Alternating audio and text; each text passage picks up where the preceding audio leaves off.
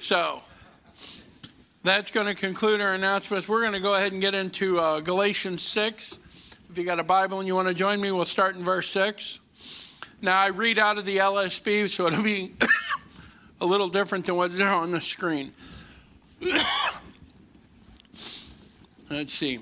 And the one who is instructed in the word is to share in all good things with the one who instructs him. Right? We are all instructed in the word as a believer. Right? God knows what we're doing. Good, bad, indifferent. Right? But he wants us to share it with him. He wants us to go, thank you, God, for what you've done. Right? There are so many ways that we can be thankful for things. I turned 54, and yes, my license says that, on Friday. Right? But not only was that a good thing, but I got vested in my second pension on Friday. It is also National Coffee Day, and if you know me, that makes sense. So I had a lot of good going on, and I have to thank God for that. He knows all this. Amen. But I still have to open my heart up and pour it out to him.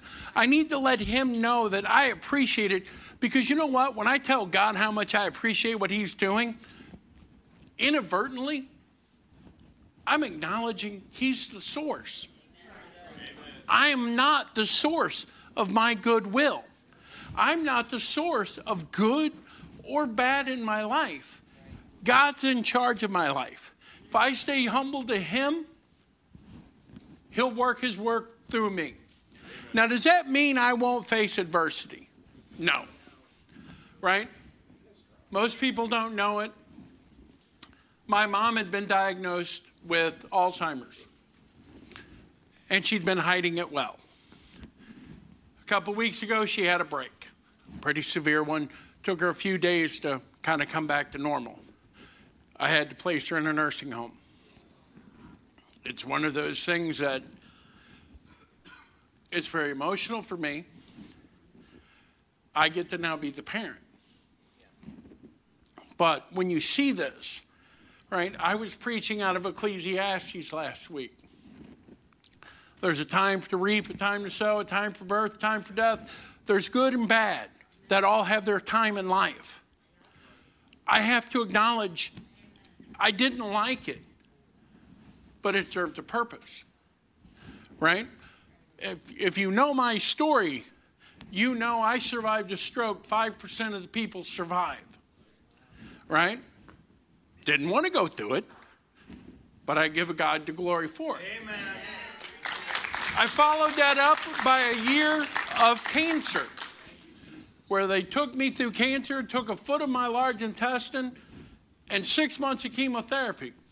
Did I want to go through it? Absolutely not. Did I give God the glory for it? Absolutely. Amen. Mike was sitting right here. I'm praying at the altar just after my diagnosis. He whispers in my ear, think of how God is expanding my testimony by putting me through it and bringing me out of it.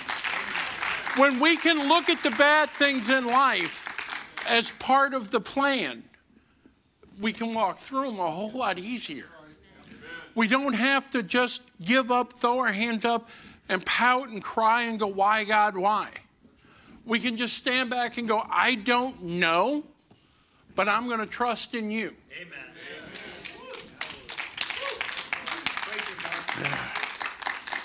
Let's see. We're going to start in 7.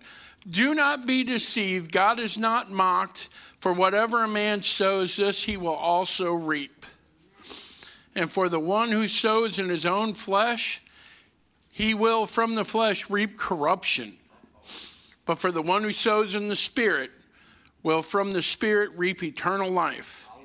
And let us not lose heart in doing good, for in due time we will reap, if we do not grow weary. Right? Where I live is out in unincorporated Lincoln County. Right? It's a beautiful little place in God's green earth. Right? I grew up in Kenlock. I moved to Berkeley. We got uppity. We moved all the way to Overland, right? We were big time in it. So from there, I live out here in the country now. And I get to see an aspect of God every year that is just amazing. Because I drive by these fields, and they're just fields. There's nothing there. And in the springtime, a farmer comes along, and he turns that field, and he plants. And I can't see really much difference other than the ground's a little lumpier, right? But it's there. But every day when I'm driving to work, I see that go from a dirt field to little green sprouts, to little bigger sprouts. And every now and then I'm driving on the road, and I pass them, 20 times a week and don't think about it. But suddenly it hits me that that's a whole lot taller. And then I realize there's a wall of corn. And there's this road by my house called Graven's Road, which I absolutely love. It's in a floodplain, so it's pretty flat and open. And a guy plants corn on both sides of it. And you see this corn start growing. And before long, you're in a tunnel of corn, right? It is just wall-to-wall corn right to the edge of the road. And it's such a unique experience. But the farmer then comes along, and now he's reaping what he sowed, right? He's harvesting, right? And that's kind of what we're going to talk about today in our message, is getting out and harvesting, right? Being the farmer, getting out there, being that guy harvesting what we need to get, right? And it's amazing because you see God multiply things. Because, every corn plant that's as tall as I am started with that little seed. And I did a little research, and I found out that corn that we eat makes 1 ear per plant. Corn for feed might make 2. But that's it. But you think about how many kernels of corn are on a cob. God multiplied that 1 into hundreds, right? He can multiply anything we do in our lives that's good and honoring to him, right? We have to be willing to honor him. It tells us if we reap in our own flesh, we reap corruption, right? But if we reap in the Spirit, we get blessed, right? God will magnify that in our lives. I need my spirit magnified 100 times over each and every day. And I got to trust God to do that and work in my life for it. We're going to go ahead and collect the offering.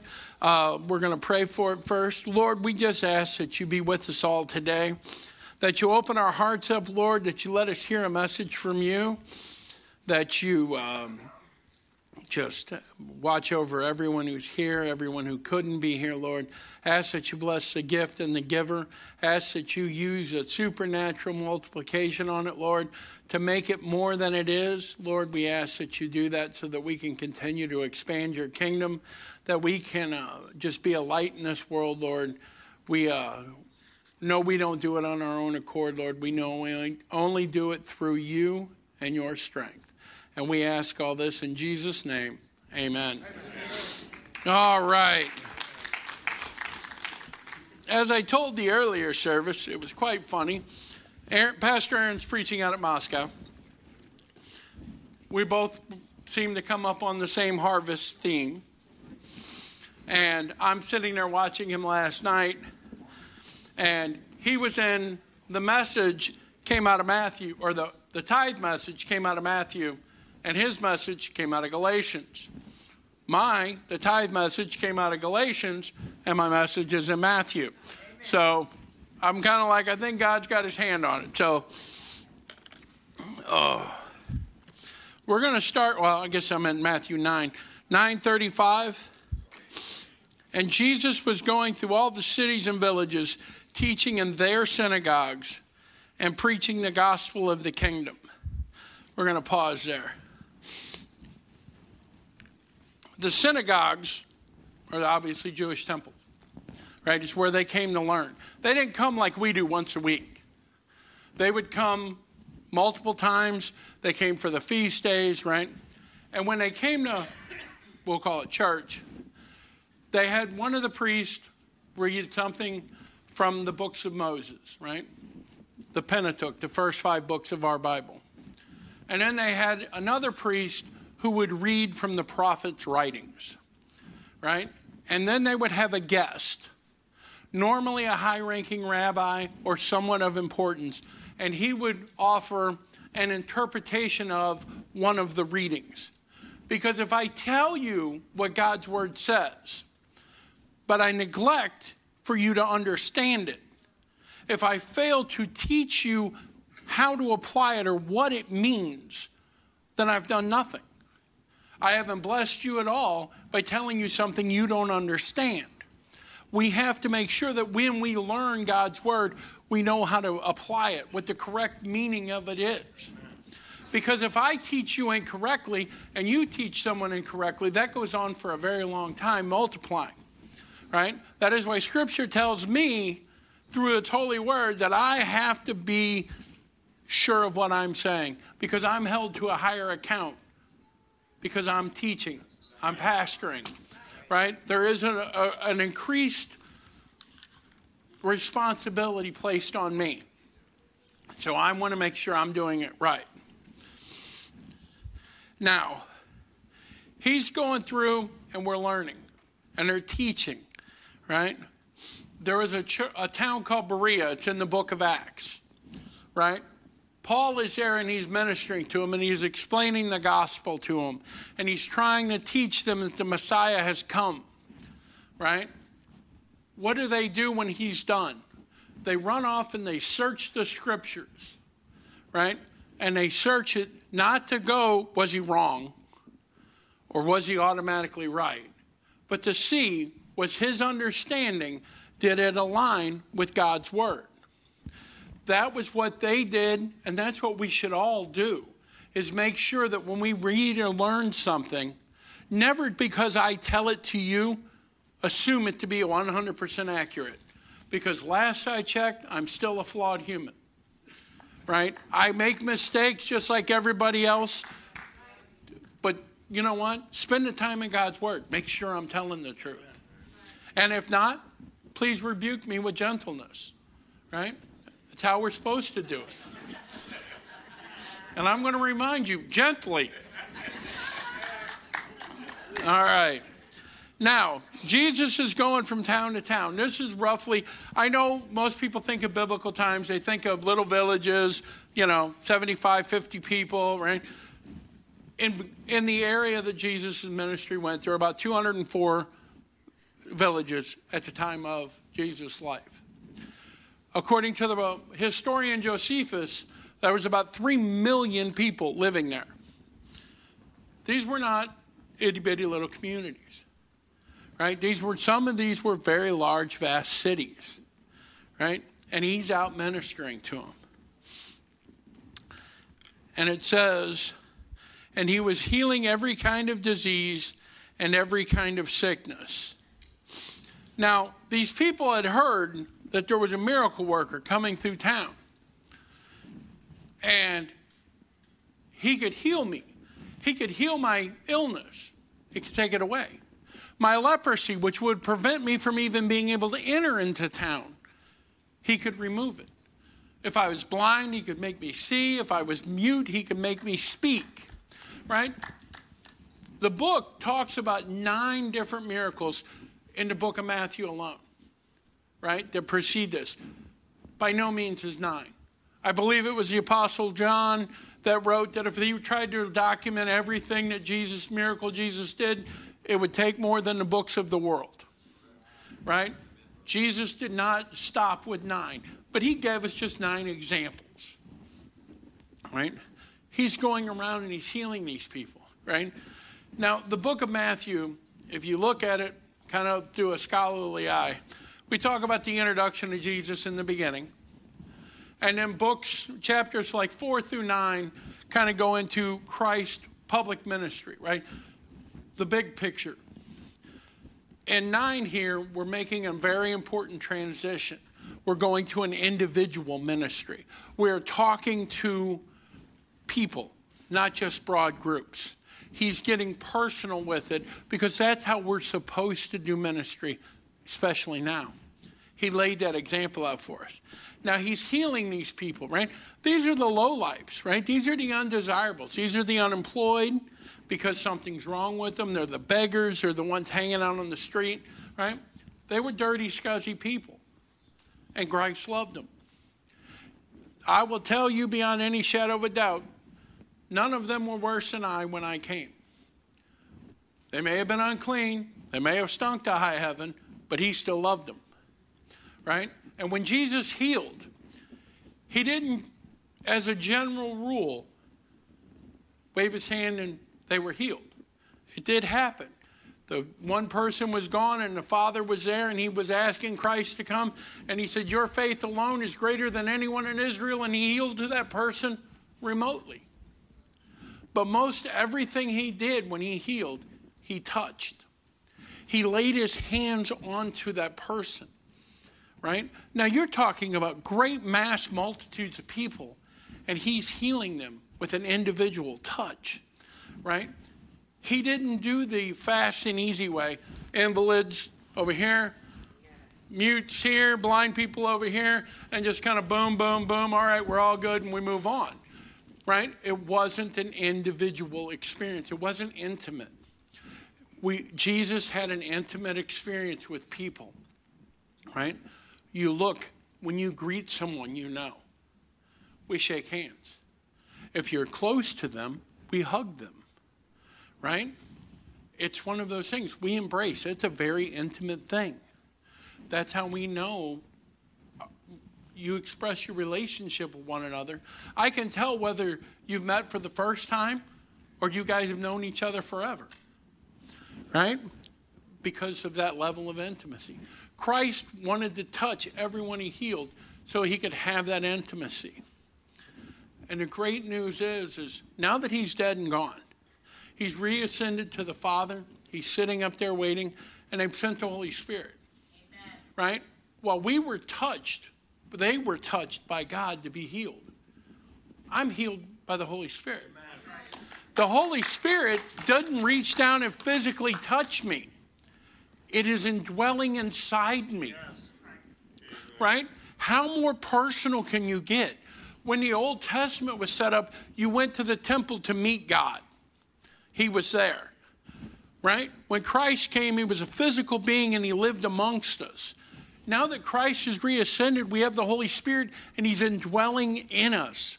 There is no more intimate than you can get than being inside me, right? And we get to experience that day after day. Now, after seeing the crowds, he felt compassion for them because they were distressed and downcast like sheep without a shepherd. We all know the purpose of a shepherd, right? Right? Shepherds would look over the flock. A shepherd would get his flock in the morning and he'd lead them up to the hillside and make sure they fed on grass. He'd move them down to the stream so they could drink. Or he pulled water from a well so they could drink. He made sure their needs were met. But he didn't just make sure their needs were met. He defended them. He rescued them. He was their savior. When they fell into a pit, that fancy shepherd's hook that everybody knows, and I never understood the purpose of it. But that hook is so I could reach down if he's stuck in the mud and get underneath him and lift him up and free him. If he was trapped in a pit, I could pull him loose, right? But the other end of that hook, that's a stick. And if something came to attack him, that's what he used to defend himself and the flock. He didn't sacrifice one of them so the rest of them could get away, right? He knew he had to stay and fight for them.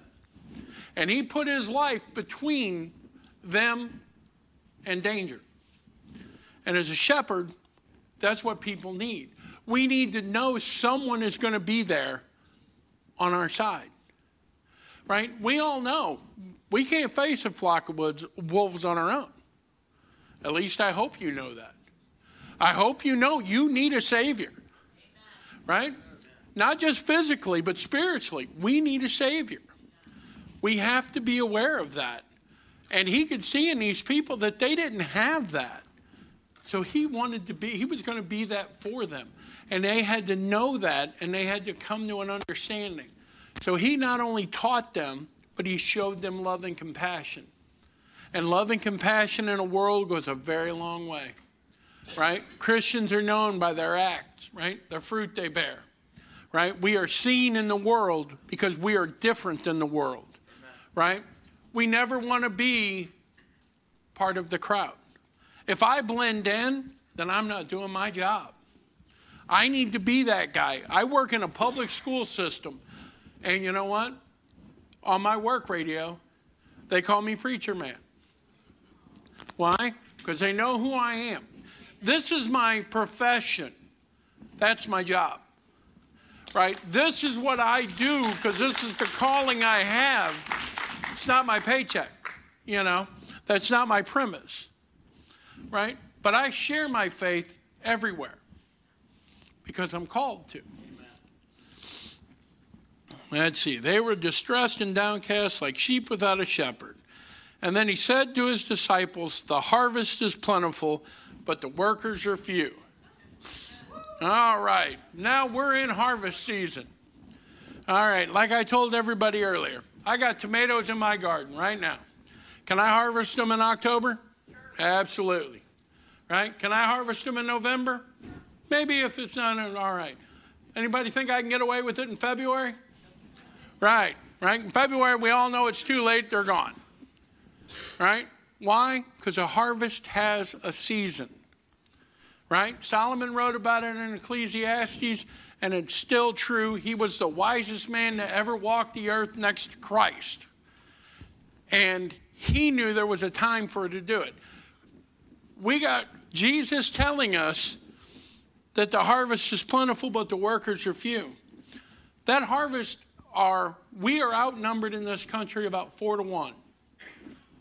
Believers to non-believers, right? In Europe, 6% of the population go to the church on a weekly basis. Less than, I think, 80% go monthly, right? Christianity has fallen away side. It's old, it's outdated, right? We don't need it anymore.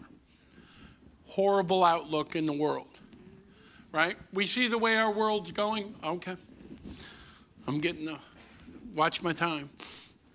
But we see the way the world's going, right? We have to be that, right? We have to get out, right? He's telling us the harvest is plenty. We got so many non-believers that surround us every day that we need to be out there talking to them.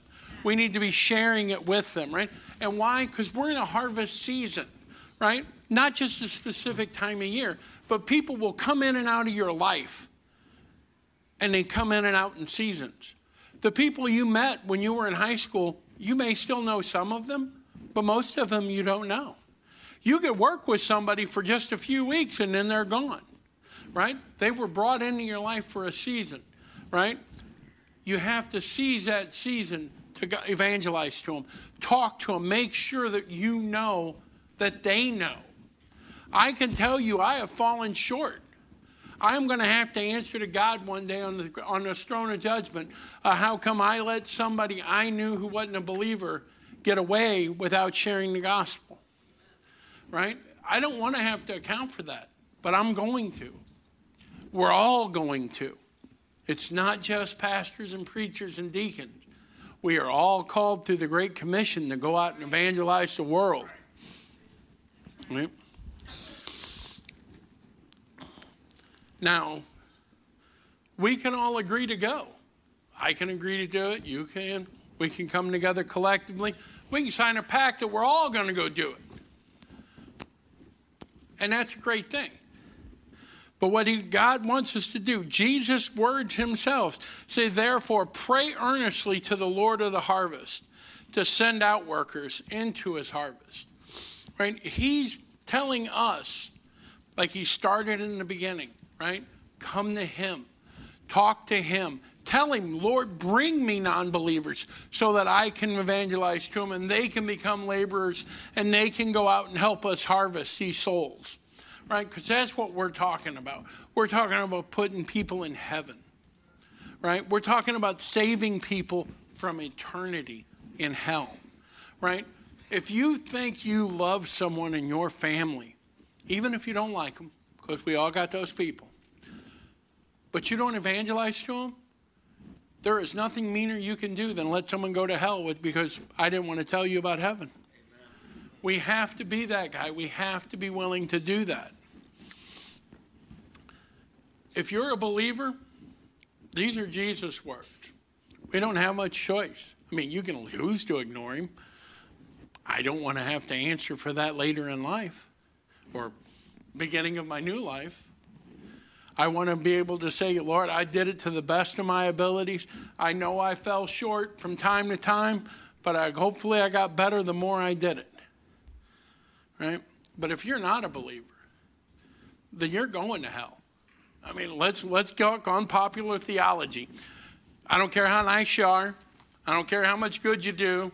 I don't care how, many puppies you rescued. You're going to hell. Right? Only if you can acknowledge that I have to die to myself. I have to decrease me to increase him. Right? I have to know that I am a sinner at the very core of me. I still am a sinner at the very core of me. Don't ever kid yourselves that you've gotten Christian enough that you're not. The Apostle Paul calls us sinners and saints. Why? Because in God's eyes, we are both. Because in the future, I'm a saint, but now I'm a sinner. Right? My eternity will be in sainthood, and I appreciate the mercy that took to get me to there. Amen. But if you're a believer that think I can do it on my own, you're wrong. If you think that, you're wrong, and hell awaits you. And hell awaits your family and your friends and anyone you're going to be too quiet to go out and speak to. Right? If you're not a believer, acknowledge you're a sinner. Acknowledge that you can't do this on your own. One of the lines in one of the songs is paying a debt I couldn't pay, paying a ransom I couldn't afford, right? That's what we're talking about. We're talking about Christ paying for your sin debt and becoming a new creature in him. But not only just accepting him, but you have to accept him and then you have to become obedient to him. You have to make him the Lord of your life. You have to learn and understand what he's trying to teach you, right? That what he expects of you. If your kids do something good, that's great. But if they don't do what you expect, are you really happy with them? If I tell you, great, you took the trash can out, but, you didn't do the 9 other things that you knew you were supposed to do. The trash can doesn't really weigh a lot, but, I want you to be obedient to Christ. I want you to know him. I want you to accept him and let him be your Lord, right? We are going to do the Lord's Supper next and watch a video. And thank you, guys. God bless. Let's close in prayer real quick.